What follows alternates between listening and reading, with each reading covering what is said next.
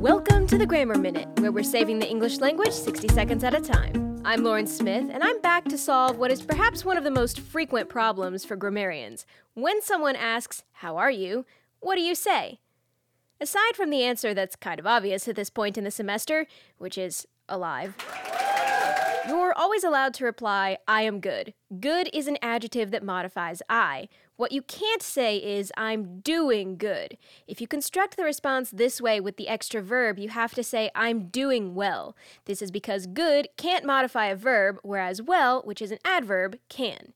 Well can also be an adjective, as in, "I'm well," but this is usually a reference to physical health. And okay, maybe that distinction is a little archaic at this point, but it's still a good idea to observe it when you're trying to be impressive with your construction. And that's your Grammar Minute. Visit thegrammarminute.com for more tips and tricks.